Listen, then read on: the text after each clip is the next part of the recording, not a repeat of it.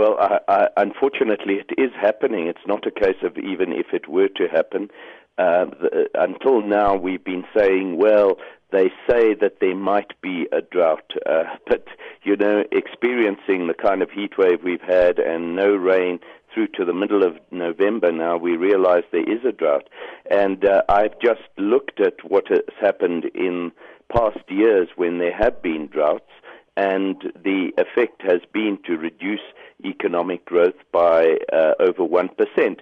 Having said that, some of it is already in the numbers, to the extent that the first two quarters saw quarter-on-quarter declines in agricultural production of nearly 17% and nearly 18% respectively. A lot of the effect has already come through to the numbers. But we're still talking about the possibility that economic growth for this year and next might struggle to even get to 1% as a result of the drought. And that in turn implies a huge loss of jobs compared with what would otherwise have been the case. Not only that, but higher food prices, and that means increased inflation and possibly higher interest rates to go with that. And also, it means that we're not able to export as much food as we would normally do, and we're forced to import quite a bit of food, and that means a deterioration in our trade balance.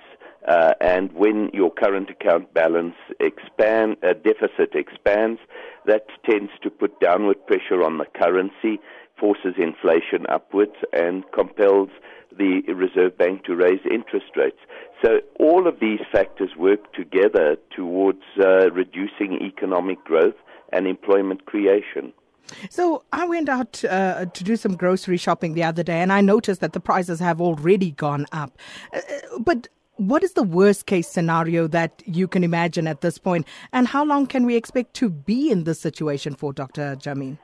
How long we're going to be in this situation will depend on how long the drought lasts.